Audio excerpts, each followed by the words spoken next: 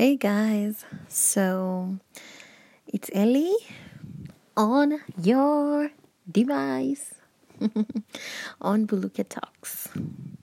So I want to talk about legacy. What do you want to be remembered for? You know, one thing that comes out clearly when you listen to all these successful people that, we idolize and are popular and, we want to be like and are making tons and tons of money.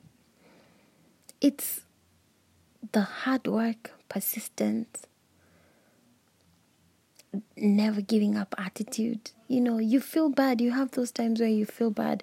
You don't want to wake up. You don't want to go anywhere. You don't want to do anything.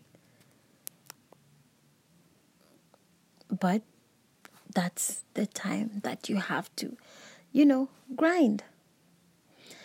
I'm just from watching a documentary on Floyd Money Mayweather. That guy, though, he trains sick. I bet you none of you, if you're given one day of one of these people that you idolize, cannot be. Because you get tired. You're comfortable with ordinary. You got to want to be uncomfortable because then, and at that particular moment you're uncomfortable, you have to push even harder. Don't settle for ordinary. What's the fun in being ordinary?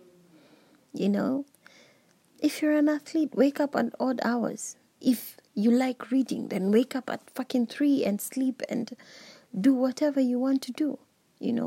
Put in the extra work. One day it's going to pay off and you will want more. Be that person that thinks there has to be more to this life. You can't just wake up, go to work, be ordinary. There has to be more. Dare to want more and dare to be different. But it's not easy.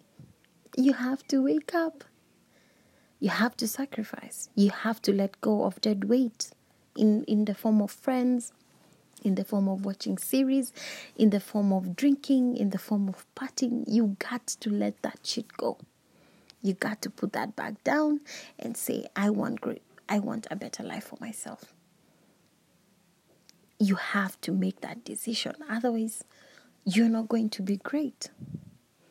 Dare to be different people. And on that note, I will see you guys tomorrow. Okay, not see you, but, I will listen to you guys. You will listen to me. Okay, bye. Bye.